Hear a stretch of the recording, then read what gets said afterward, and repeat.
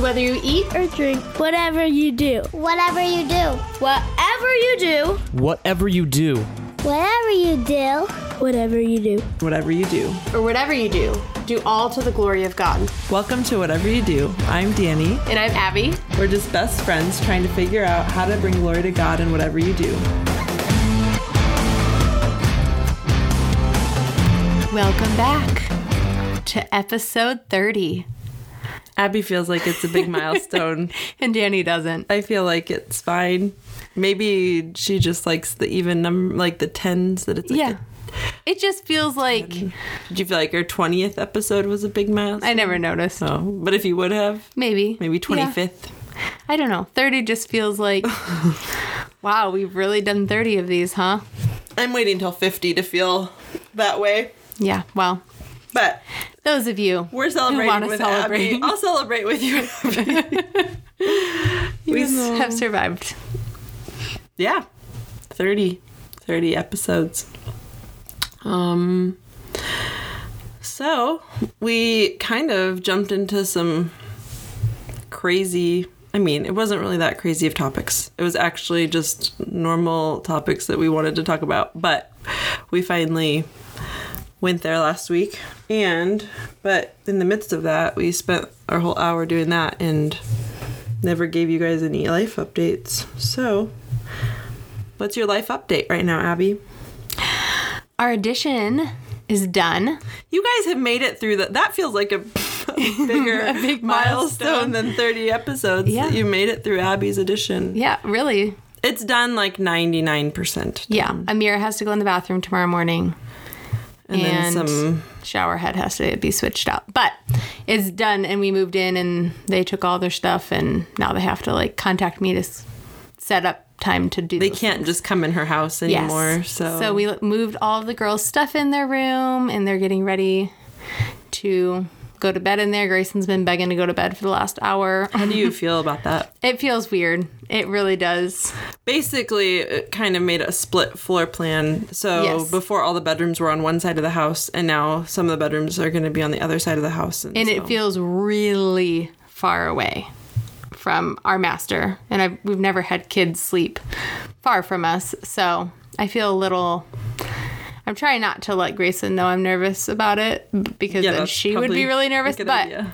she's really excited. And I'm just like, I mean, you have to bite the bullet Right. sometime. Yes. It's not like you're going to keep her over there for the next 3 years. right. So it'll be great. Yeah, that's exciting. Yep. And today I'm... How many weeks are you?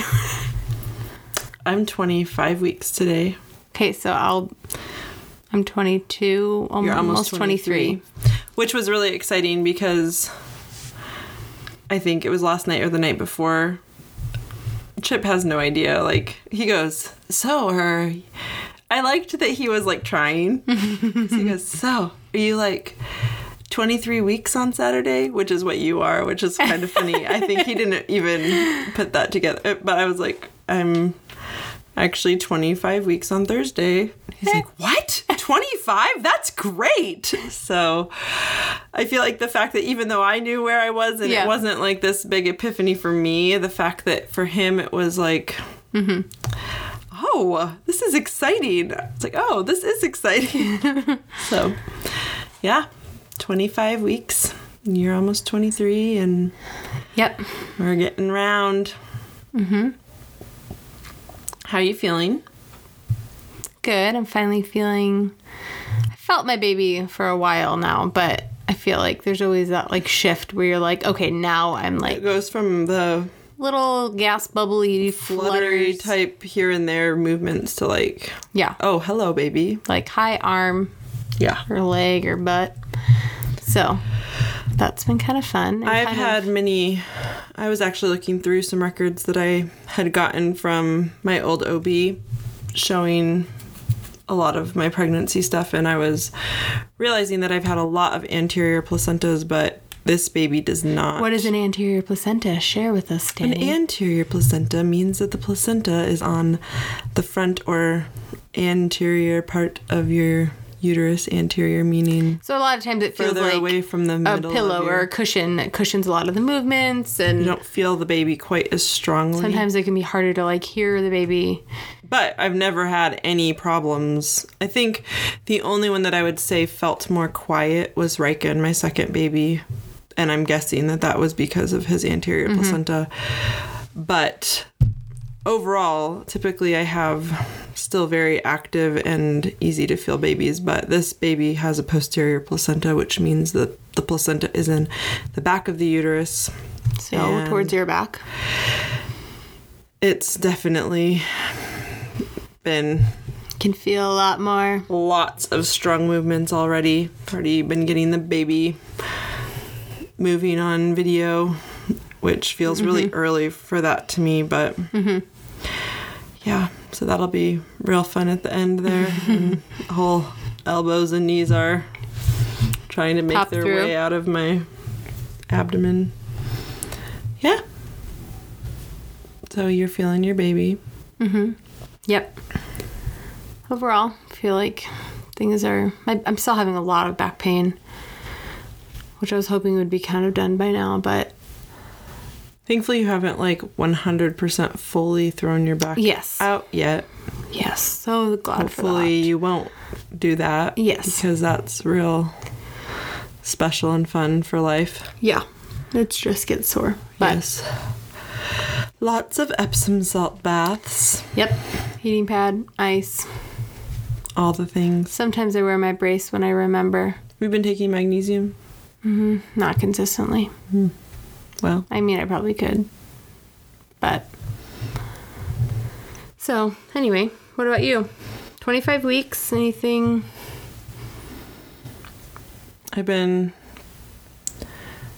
I definitely have kind of settled into this place of I'm not going to be extreme with watching my carbs because I felt like that wasn't going the direction that I was hoping it would go, as far as I didn't feel like it made much of an impact on my blood sugars, and I feel like my blood sugars are pretty much fine without worrying about that, and almost sometimes seemed worse for my fasting blood sugar when I was being really strict about carb intake. So I'm not being crazy, but I'm having a piece of organic whole wheat toast with my eggs and bacon in the morning instead of just not, and things like that. But I still do think there's some correlation, even though I can't track it necessarily and prove it through any sort of numbers. I think that overall, as I progress in pregnancy, especially, that, I mean, I guess even earlier on, it's just manifests itself in different ways, but that sugar isn't something that helps me to have a lot of it. Earlier in pregnancy, I feel like that shows up more in just being more nauseous and having more trouble getting out of the morning sickness cycle. But later in pregnancy, I feel like it just does have some effect on my baby and how my body is processing things. It's funny because I feel like I can still totally pass any sort of blood sugar test, so it's not necessarily, I don't exactly know what it does or how it contributes, but I've pretty much cut sugar way down. I wouldn't say I cut it out completely. Like today, I had a handful of almonds with some chocolate chips as a snack in the afternoon, and I don't feel like something like that is gonna, and I won't do that every day, but I feel like having something like that occasionally is different than, eating like donuts for breakfast or things like that. Yeah. Or a bowl of ice cream, or I don't know, not that almond milk ice cream, which is Gross. yeah, with a brownie. That would make it better, but Yes. that would also really drive up the sugar content. And so that'll be interesting to navigate. It's always kind of unfun to figure that out throughout the holiday season when it feels like there's lots of, even if you kind of try to limit it to events, it feels like there's a lot of events that have really yummy celebratory Yeah. beverages and foods that are kind of, I don't know, it can just get hard to know the balance and easy to let, well, I had one thing and then I'm just gonna have one more thing, and Yeah. but I don't think I have to be, I'll just have to see. I feel like with Deke at the end, it was bad enough that I had symptoms that felt bad enough. I had enough things going on that I felt was like- willing. Yeah. I didn't even want to, I don't even know if how much association it had, but I was willing to do whatever to try to not Yeah. feel yucky. Yeah. So, including not having pie on Thanksgiving because I didn't want to be eating sugar while I was still pregnant, but she was born the next day and I got to have my piece of pie. So, yeah, that'll be fun to navigate through. Yeah. We get to go on a little mini getaway this weekend. Yep. To Prescott. I've never been there. I can't say I've ever been to the town of Prescott. Growing up, our church did a church camp in Prescott often, like many years in a row. So I've gone to some church camp somewhere in the area, but I hadn't even been to Sedona until we went. I think maybe I've gone one time before we went up for Austin and Elisa's wedding. Mm-hmm. That was the first time I'd been. I know, but I've lived here like Yeah. my entire life. True. So we're only going for the day. It's a 1 day. We're actually staying overnight. Yes, So we are. Melissa got a hotel room and graciously invited us to share it with Crash her. it. Yep. So the guys are on kid duty. And they're so excited about it. Yeah, they're not. They're not at all sad we're leaving. I'm not exactly sure, like, what they think they're gonna do, but Yeah. I think they have I lots try of not ideas. to like think about any of that. I'd just let them do whatever they want. Yeah. Well, Try to keep the kids alive. it's their family too, so. Anyway. So we're recording a day. I guess that's not really why, but. Normally we're recording late on Friday night, but. I got plans. Big Friday night plans. Mm-hmm. So we're doing Thursday night this week. Yep. And that's kind of life right now. I don't feel like there's much else that's super exciting. I know you guys are dying to know how my getting organized with life has been going. I'm only a week behind. I feel like I wanted to be organized and starting our new schedule and new school stuff by this past Monday. Mm-hmm. And I'm feeling more confidently on track for the coming up Monday, but you know, it's not too bad. I'm not really sure how it could be a giant flop once we start it because I barely feel like we're hanging on without doing much school, Yeah. and we're about to add in a bunch more, so see how it goes. But I don't know, I'm feeling optimistic and motivated today, so that's a change from Well, how that's I've good. felt some of the other days when I've been Hopefully you'll feel that way on Monday. locking myself in my bathroom crying and listening to Philippians. Yeah. But see, I mean, guys, it happens. You just have to go to God, go to His Word, and then just pick yourself up and keep moving one step in front of the other. So, we're done with life updates. We promised ourselves that after our big, finally jumping into real Birth talk. birth talk, we weren't going to just do hour-long life updates anymore, since that's what we've been doing, trying to put off our... Yeah. So, And our husbands are really bored of that. yeah. And don't want us They to want do us that. to keep talking about... The whole point of why we started. I was going to say controversial things, but the point isn't to be controversial, and they're not like, yeah, be controversial. We want you to stir up trouble. But they know what some of our frustrations are and the reasons that we wanted to bring it up discussions, and they think it's important, and they've seen the ways that it's affected and changed our lives and our families. And so because of that, they're excited for us to actually do what they feel like they are supporting us and setting out to do. So anyway, we broadly touched on a lot of things last time, but Abby said she's been feeling good about knowing what she wants to talk about now. So no, she's just gonna throw me under the bus like that. I don't know. I don't know where we're going. So I don't either. I felt like just good about continuing on and the discussions. I don't have something specific. I thought you knew a discussion to continue on in. No, I think maybe we don't actually know what we're talking about at all. I think a lot of like the questions and things I've been thinking over are, why does it matter? Like, why does this part of life matter at all? Birth. Like,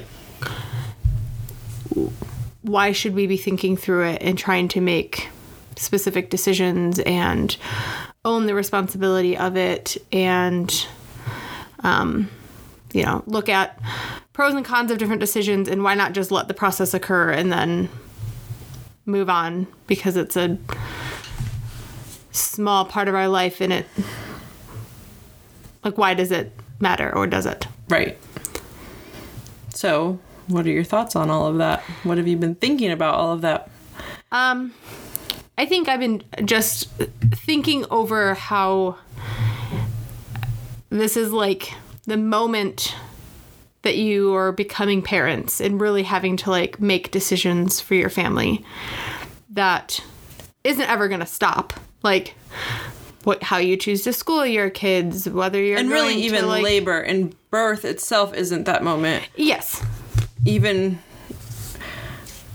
when you really think about it and want to take a really far step back, this goes almost back to our controversial topics of very early on of even the decision in your marriage and taking the responsibility of deciding what you're going to do as far as limiting your family or planning your family. Right. And when you look at those decisions and why those decisions matter, and if they do, if we should have the control to, say when we are ready to have a baby or not ready to have a baby, and then what means we use to prevent pregnancy or try to conceive, how we can't say that doesn't matter, because it does. These are like our first decisions as parents that God has given us the responsibility to make, that it is important to weigh different decisions and to look at research and to look at risks and benefits and make the decisions for your family, not just willy-nilly, oh, everyone does this. Everyone gets on birth control and waits 5 years before they start having kids, so we're just going to do that so we can follow the norm. The responsibility yet and do what we want. One thing that's interesting to me, and we've talked about these examples probably even on some of our other episodes, but it's difficult sometimes to lay out a solid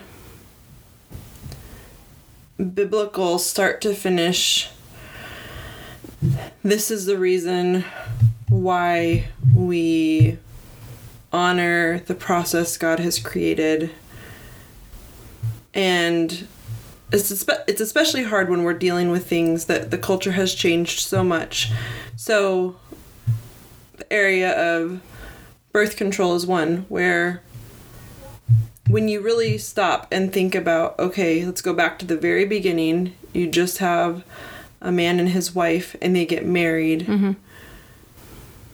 Then if you just let that play out alone by itself, they're going to become one flesh. They're going to be united sexually. Right. And God then has created the possibility of bringing forth life from that union.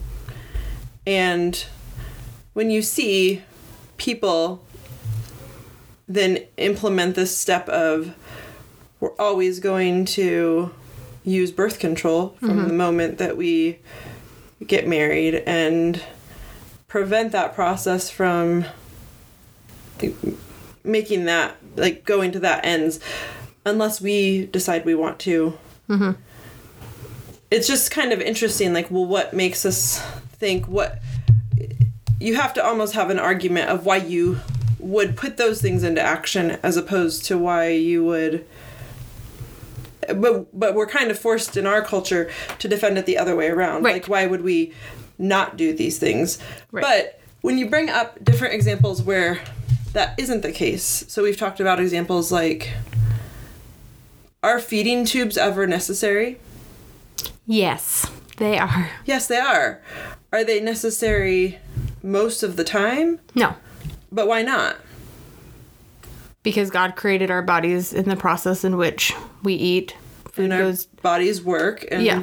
we chew food, and we have saliva, and we swallow our food, and it goes into our stomachs, and our stomachs digest that. And are there times that people don't have proper enzymes and need to take enzymes to help that process? Right. Yes. So there are times that people can't swallow correctly and they aspirate and it goes in their lungs and they get pneumonia all the time, and it's they shouldn't be eating food or drinking liquid or whatever. Right, or they're sick and they're in a coma, or like there's so many different reasons why we can see that the ability to give someone food through a tube, and there's all different, there's tubes that go down your nose, there's tubes that go down your throat, there's tubes that are directly placed into your stomach, there's tubes that bypass your stomach completely.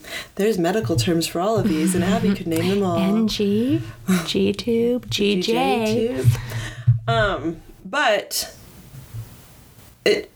we don't then say, well, I mean, somebody could choke on their food and die. What's the chances of that? Not super high, but... Right. But you we don't can't just give everyone feeding tubes because they could choke choke on their on food them and die. And Right. this prevents us all from choking and dying because... And a doctor would think you were crazy, and it would even be considered child abuse if you said, well, I'm afraid that my child might choke on their food and die, so I'd just like you to give them a feeding tube. Or it's just really convenient for me as a parent to not have to prepare all these meals and I just could give them a just- slow drip of formula. Just throw together... Which, by the way, isn't convenient, but... Right, but just there are saying. people who might start thinking that way, Right. and so... But, So that, our would, feeding but tube- that would never be acceptable. That Right. wouldn't be accepted by anyone at this point. Right, but are feeding tubes wrong? Are feeding tubes sinful? No. We can be thankful for feeding tubes. We can be thankful for the medical advances that allow us to have feeding tubes. But why would we say that every single person shouldn't just even just have the choice? Why would we think they're a little bit crazy if Right. someone just said, well, you know, I just feel fits like... into my life better. And, I just feel like I'm more comfortable with a feeding tube, and I would rather, right, and I don't want to risk choking. you know, I choked this one time, and so now I'm just gonna do this because it's. I Right. just feel like it's safer for me. I mean, but this is where it gets tricky, and there are lines that are hard. When is the problem great enough that now Right. this intervention and this different thing and going to this place that isn't the natural design of things really truly is safer and better and is what someone needs? We can't always answer that Right. for people. I think there are sometimes situations where it's clear. It's everybody can agree.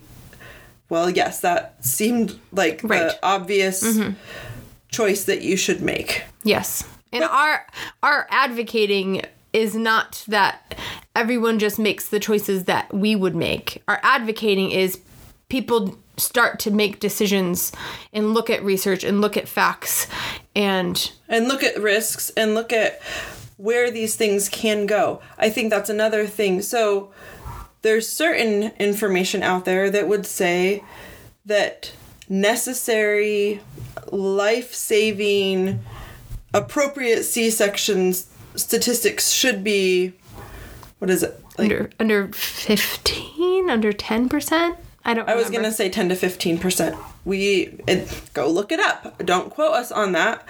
We're not trying, but in America, I think they're around 30 to 35% right now. Yeah, at least. I thought it was more like 40, but It might be up. I don't know. yes. But I know that there's other countries, and so you might say, well, I mean, that's a little bit more, but it's worth it. I mean, there are going to be some C-sections that happen that you couldn't know for sure if it was going to really be necessary or not, and it's okay to have it be a little bit higher. But there are 32%.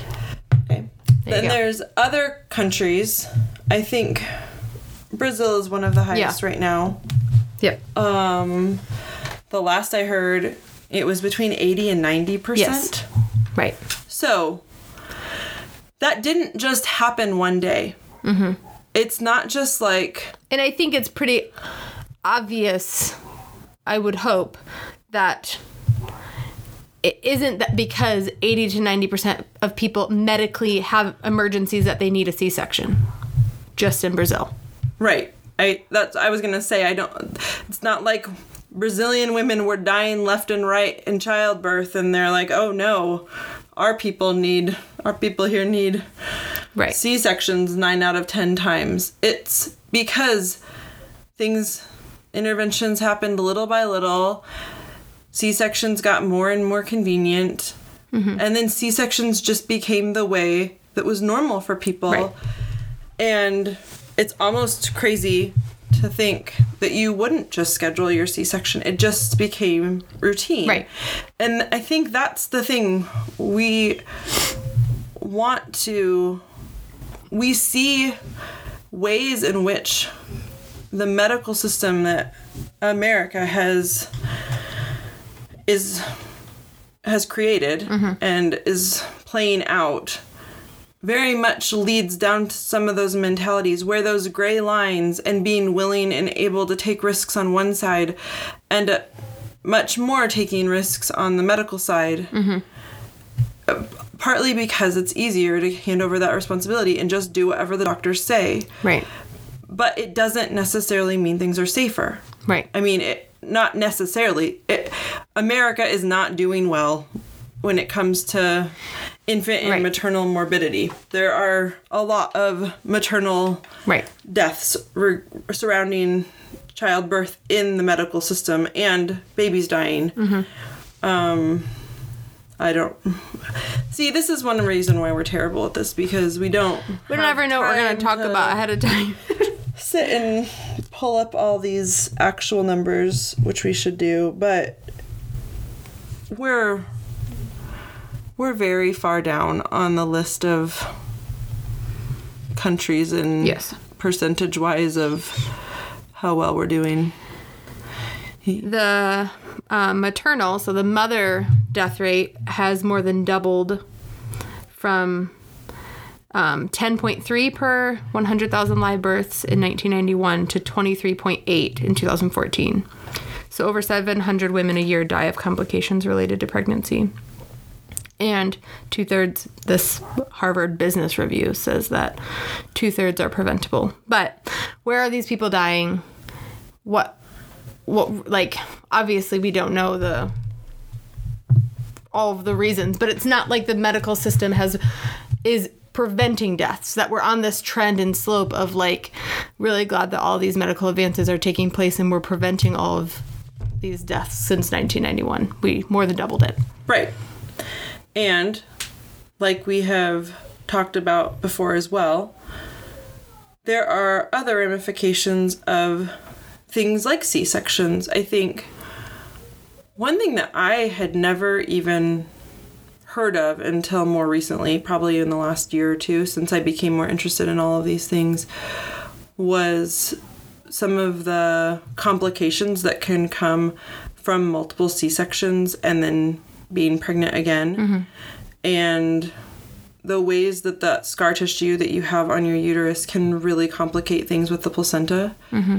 and really create dangerous situations. And so when you hear of doctors and being unwilling to do more than 3 or 4 or 5 C-sections or whatever. I mean, there's some validity to that. And because every one brings more risk and is more dangerous. So, can God orchestrate in his sovereignty the necessity for a woman to need 4 C-sections, and then her and her husband go before the Lord and feel in confidence that it's safer for her to not continue to be pregnant and take action to close her womb and have that not be sinful? I would say very much so that that's a possibility, that falls under things that are, I mean, God is sovereign over all of these things. And it's not that to say that obviously God knows each woman's story, but at the same time, I think there can be some amount of sadness that can come if a woman was wanting to be able to have more children than that, or, I mean... Right. And I think that comes back down to, like, the very start of this whole thing of... trusting God with our family and... in, like, how many children he wants to give us, that is made more challenging. Not to say that you, like, can't do that, but the risks are much greater when you've had 3 C-sections. And not to say that every person is supposed to never do things to prevent having children, but I think what it goes back to is when you view children as the blessing, which is what the Bible tells us, then not being able to have more children for whatever reason, because you've been open to more children and God doesn't give you more, because you have medical complications and you do feel that it's wisest and there are that God is leading you to take those steps of not having more biological children, there can still be sadness associated with those decisions, even if you feel that they're done with a heart before the Lord that is right. I mean, and so it doesn't really come down to, well, if the woman wanted to have X amount of kids, because there can be women who wanted to have 10 kids. God's only going to give them 1. Right. And they didn't have to have a C-section and their birth went perfectly, but I mean, this isn't about numbers of kids. The goal is not to just, let's not have C-section so we can have as many kids as possible. Exactly.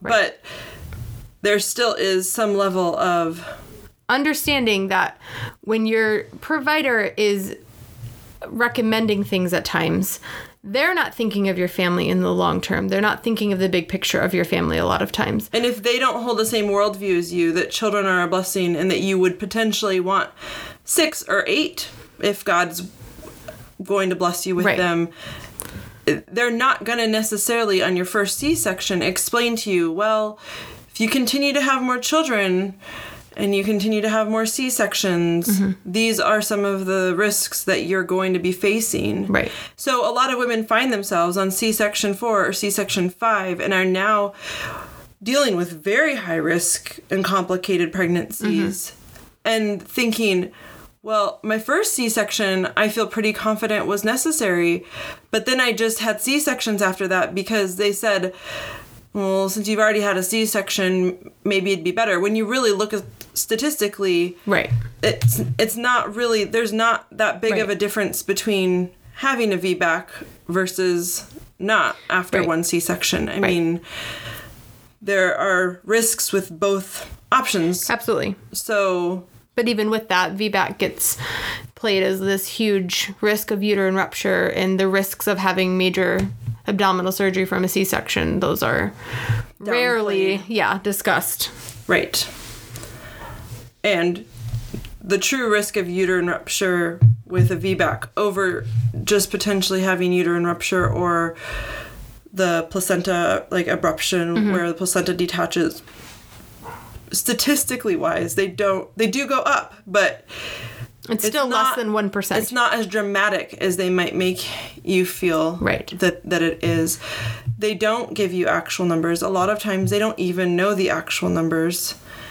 If they're told in their training as a medical provider that this is safer, even if it's just a little bit safer, or even if they have a little bit more control over it, they're going to be more tempted to do those things, sometimes even out of other regulations and policies, and their medical malpractice insurance rates go up if they allow such and such. Like, if they're willing to do a VBAC after 2 C-sections, then their medical malpractice insurance doesn't want to be liable because there's any increase of risk. It's still maybe small, Yeah. but there's any increase, so now they're made to pay a higher premium to protect themselves for Right.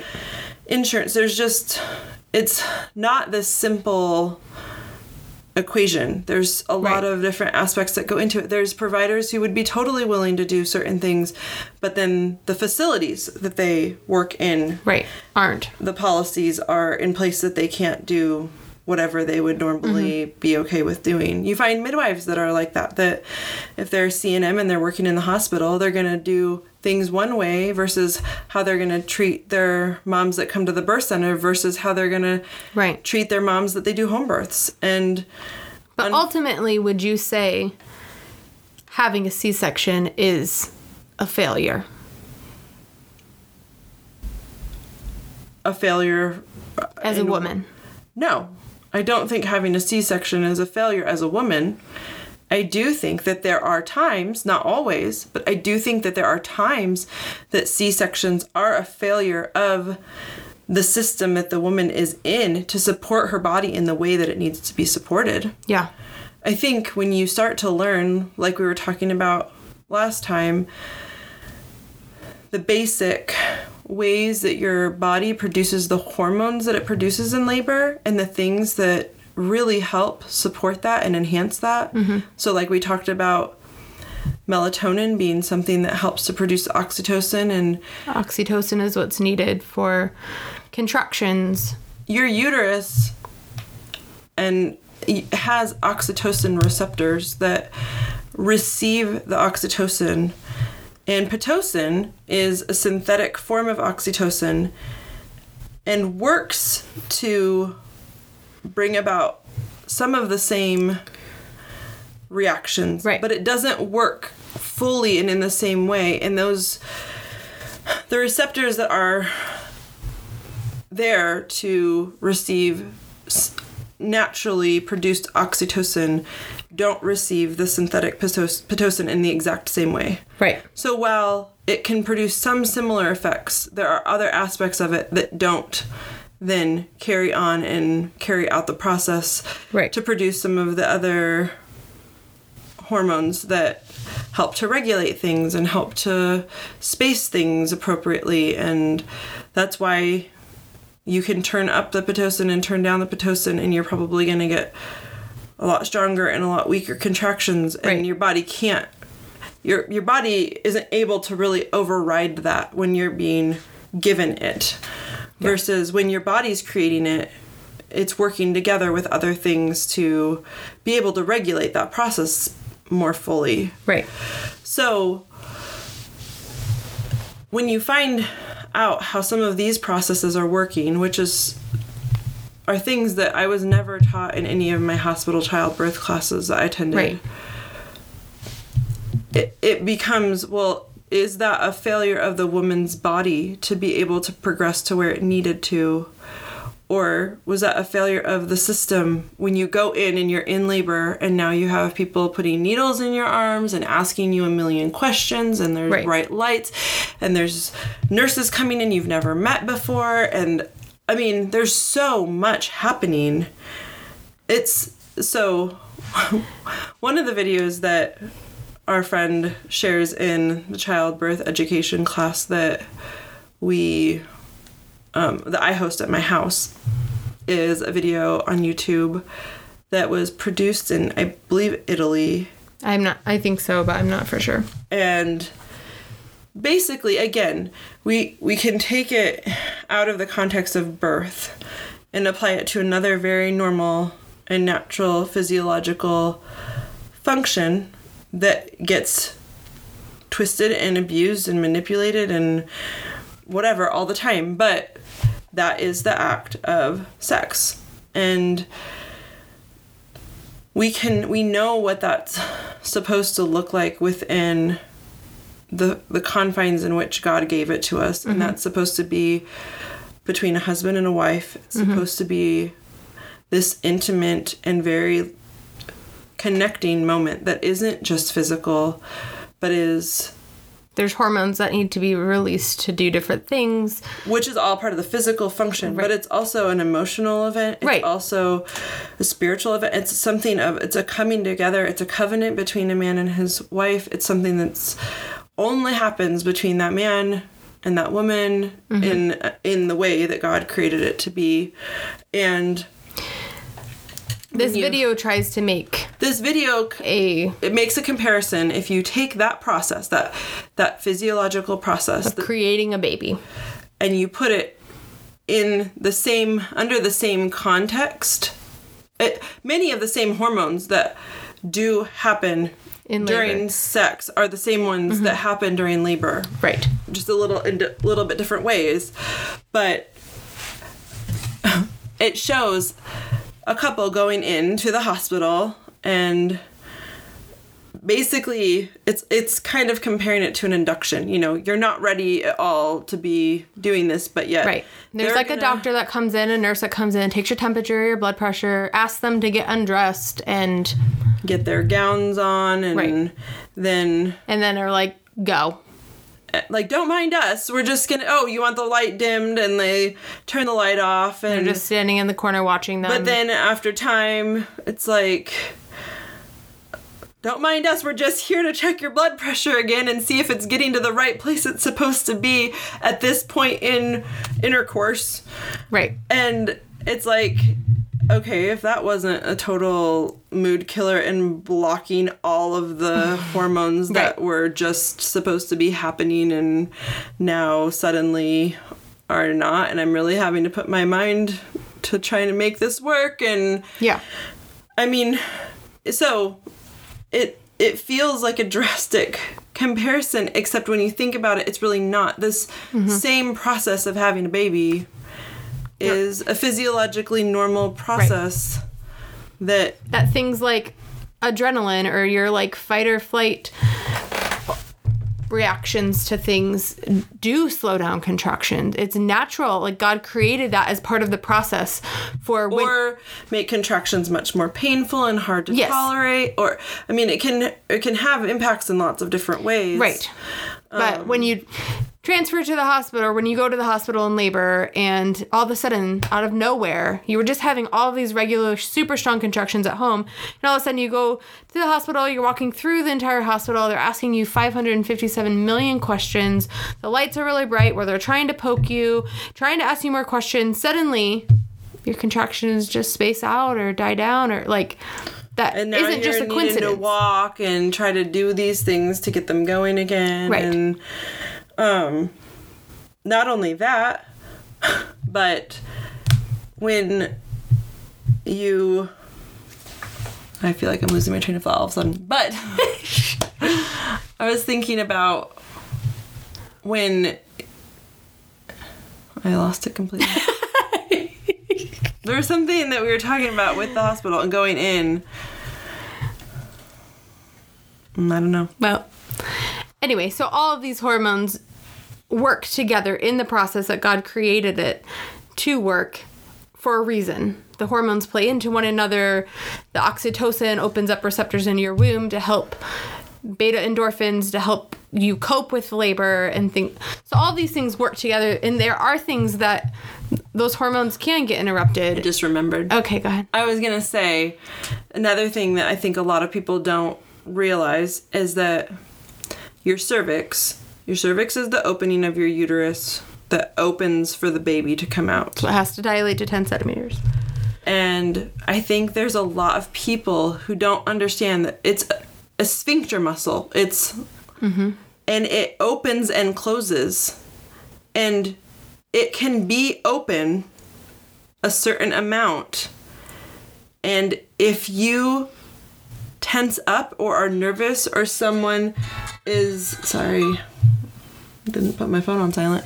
Someone is putting their hands in to check your dilation that you don't feel comfortable with, which, I mean, when you think about going into the hospital, the fact that not only do whoever you've hired as your midwife or care provider, not only are they going to probably want to check your dilation and ask to do that at different points, but random nurses and a lot of random other care providers who you maybe have never even met before, Right.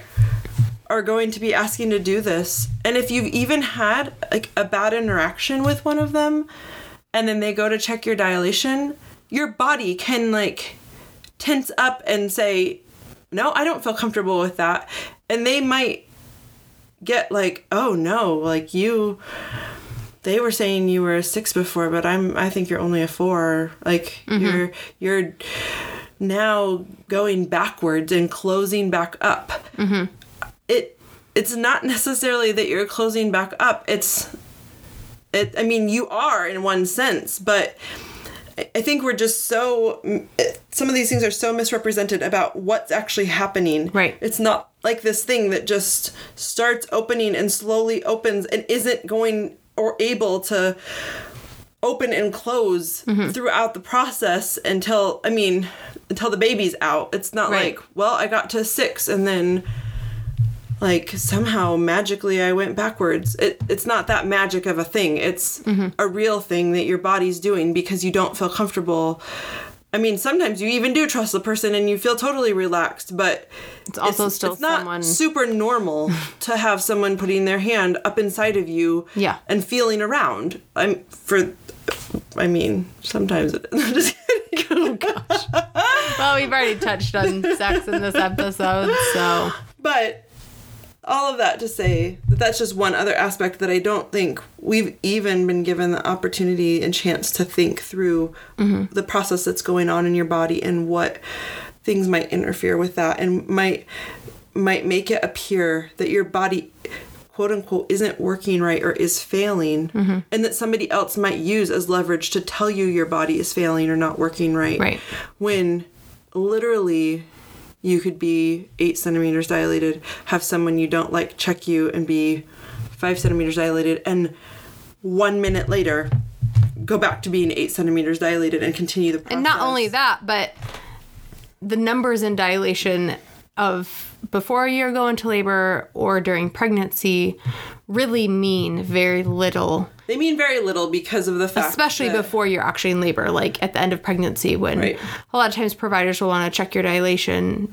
And even in labor, I think the part that why they mean very little in labor is because we have some obstetrician who at some point in time just decided that through watching people, he decided that opening 1 centimeter an hour was kind of what he thought was Should happen. a good time frame. So if you don't open 1 centimeter per hour and follow their curve, isn't it like the Friedman's curve or something? I think so. Follow their like way of dilating 1 centimeter per hour, that's when they're going to want to introduce things, breaking your water, give you you're not Pitocin. going fast enough. But yet you also hear women who are on that very far other end of the curve who say, I was 4 centimeters dilated, and then all of a sudden I felt this huge shift, and I was telling the nurse I need to push, and they checked, and I was 10 centimeters, and the baby's head was right there. I've attended many births like that where like they just couldn't. It's like they like almost don't believe and then ignore them. Like, well, 20 minutes later I just checked you and you were 3 centimeters. So there's no way you're about to start pushing 20 minutes later, and so they kind of brush it off until the mom just starts pushing, and then they're like, whoa, whoa, whoa, whoa, whoa. Right. But that totally can happen. And does happen all the time. Yes. And so I guess it does matter in the sense that, yes, your cervix is closed before you're in labor and give birth. And yes, it does need to open, and it needs to open pretty fully for the baby to come out. Right. Like, in that sense, we do know that... But the data they want and the data they're collecting... And trying to match up numbers to this handy-dandy little formula... hasn't even been, like, proven that that's what's the safest way to labor. It's not like there's been this proven fact of if you dilate 1 centimeter per hour, that provides the least maternal morbidity rates. No, Like, it just was some guy's observation at some point in time with some of his patients that he decided... and, I mean, obviously, when you think about the model in which you're in the hospital, they have to be able to, like, gauge and measure and collect their data and move things along. Like, they can't just have a lady there for 5 days on and off laboring and, like... Right, and it does provide more and more risk on them if a woman is fairly dilated. If you're already 7 centimeters dilated, but you're no longer really having contractions and aren't in labor, it is safe to say that because you have less to go to be fully open and ready for the baby to come out, that it could happen really quickly. that it could happen more quickly. It could happen very quickly from not being dilated, but it just, I mean, using very little common sense, you Yes. can understand that if someone's 7 centimeters or 8 centimeters and then goes into labor and needs to only open a little bit more, that could happen very suddenly. So when I was 7 centimeters dilated and not really having strong contractions anymore and really would have just liked to go home and go to bed. I mean, I didn't enough to push for that because I was still at a place of kind of feeling confused about what I thought was best and safest and what I really wanted to do. And it can be confusing as a mom when you think, oh, this is it, and I'm having my baby, and then things kind of die away, and you're like, oh, actually, I'm not, but, like, I was ready for this, and this is it. But they're not going to be chomping at the bit to say, yeah, why don't you go home when you're... Right. When you're going to go home and go to sleep and then wake up in 2 hours after your body gets some good rest and is ready to push the baby out all of a sudden, you know? And so it's understandable why they then keep you. But so in that birth, that was my 5th birth. And when you think through the process and how things are working, so now I am 7 centimeters dilated. Contractions have pretty much, they haven't stopped, but they're back to the level of, like, almost stopped. Like, I would consider them, like, this just feels kind of like Braxton Hicks. I don't, they're still able to measure them on the monitor because they're still happening, but I would never in a million years have said, I feel like I'm in labor right now and I should be at the hospital. Right. I could have easily slept through them. I mean, I wasn't even for sure, you know, that when I was having them, other than watching the monitor that's telling me I'm having them. So, and it's not like I just don't have sensations in my uterus to tell me I'm having. Right. Because up until that point, you were having strong contractions. Right. Exactly. And so you think about, okay, now I was being put in a situation where I'm not talking to the doctor that I did trust, and I'm not even talking to the doctor who is now in charge of my care. It's all going through nurses. So it's not like the doctor comes in and has a discussion with me and tells me their thoughts. It's not like I have even a clue who this doctor is. Right.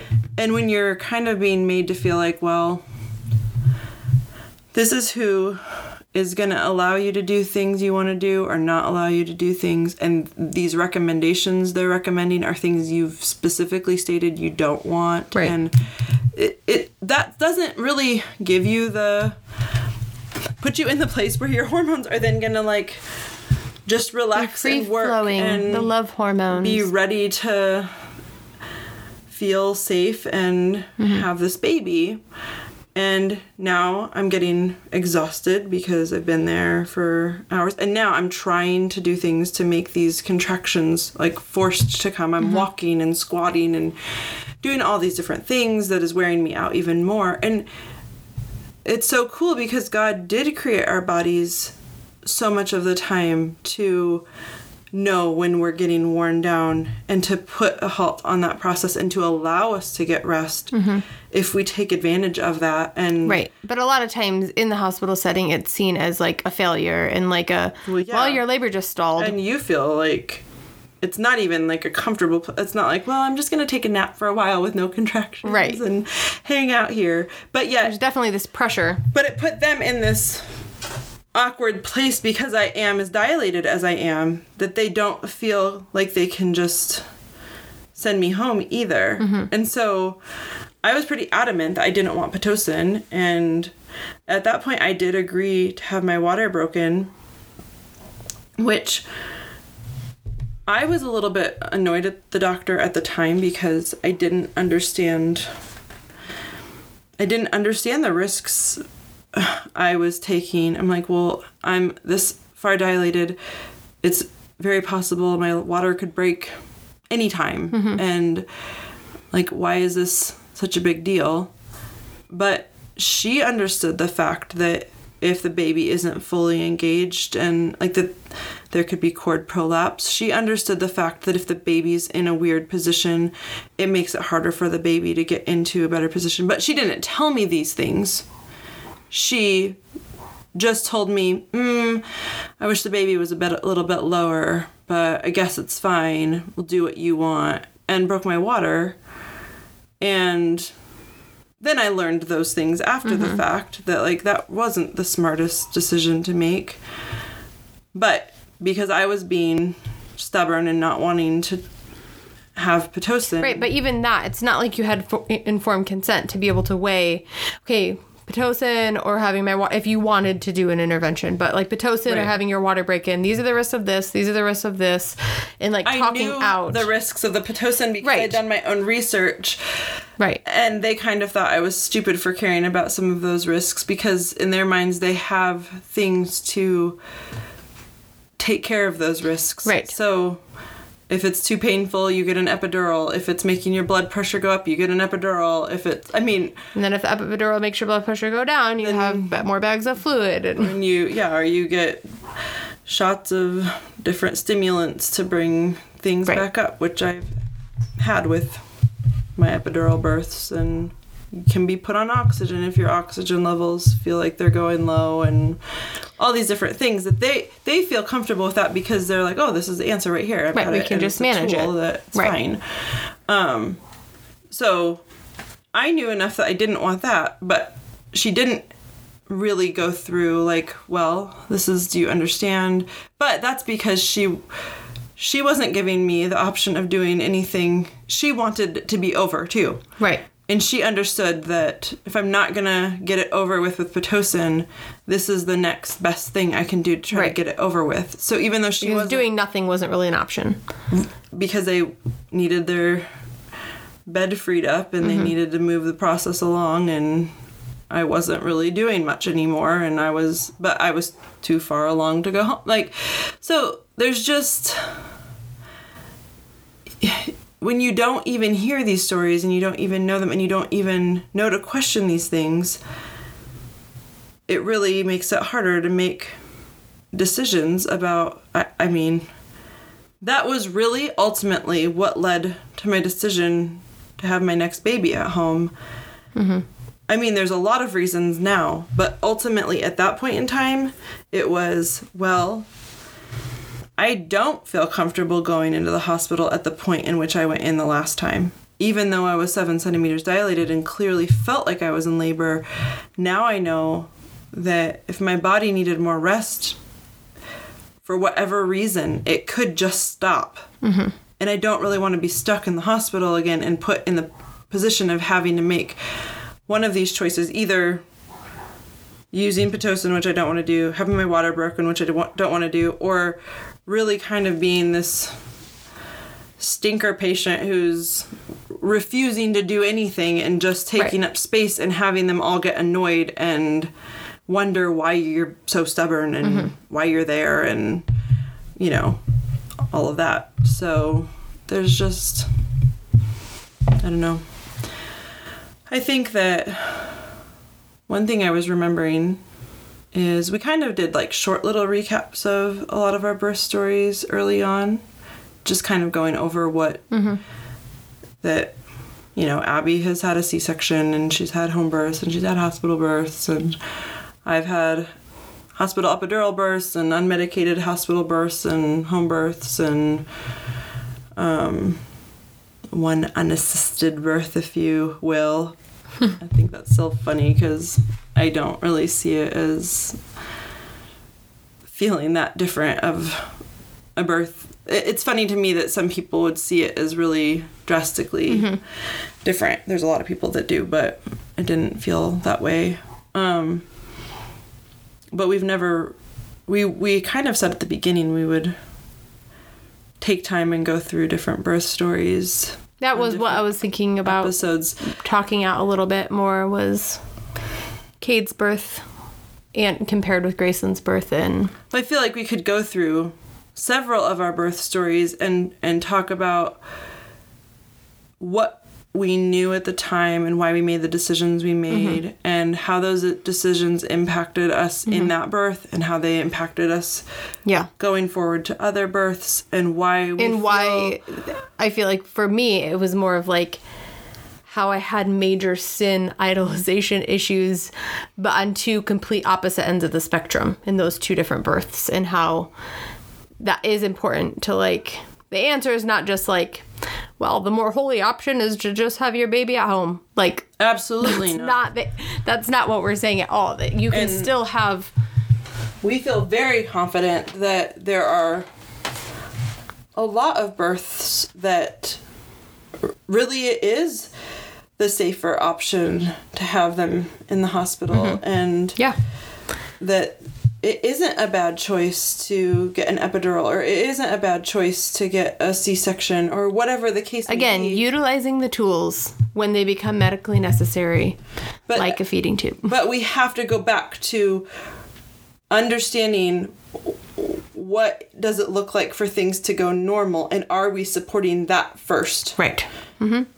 And then being able to evaluate when things aren't going normal and now going to medical treatment and medical care. And I think that honestly feels like the foundation of like what we want to talk about. We don't want to talk about natural birth because we think it's like the holy grail of birth world. Right. And if everyone could just strive to have births like this, and if you don't, you're a failure. And if you don't, you're not getting a trophy. Like, that's not the point of like why we want to discuss these things. We want to discuss these things so we can all understand. And it's not to mom shame. It's so that we can all understand what is the normal process that God created that's supposed to take place.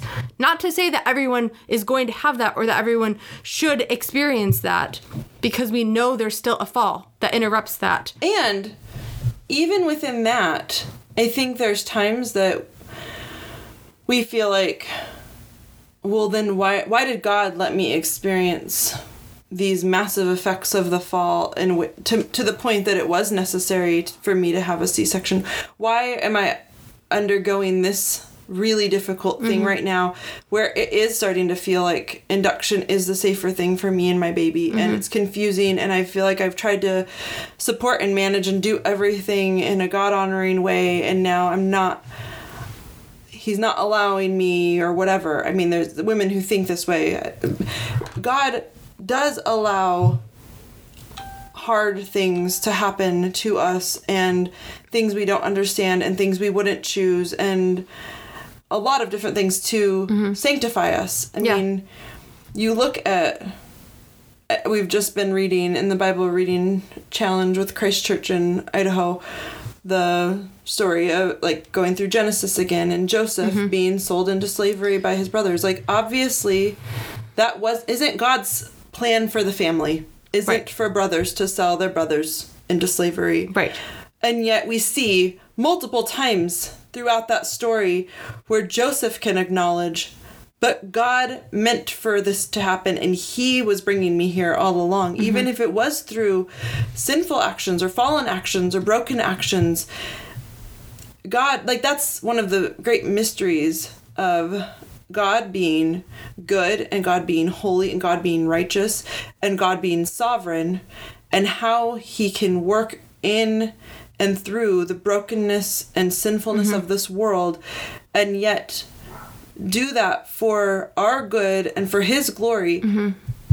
But sometimes we want to think, well, our good is only what we want.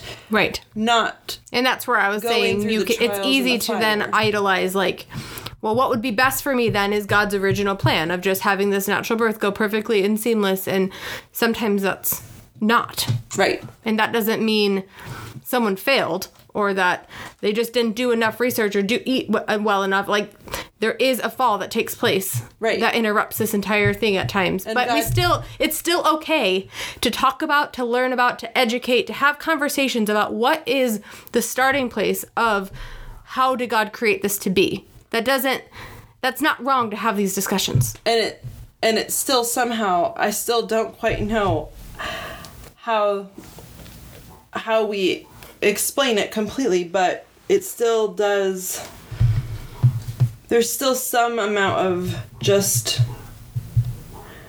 for lack of a better term, common sense and understanding that because there's brokenness and the need for interventions, it doesn't mean that we just start to jump to putting those interventions on everybody. And right. And we have somehow God is gracious to allow us to come to knowledge and to figure out processes and figure out ways to intervene and to use these different tools and resources to save lives.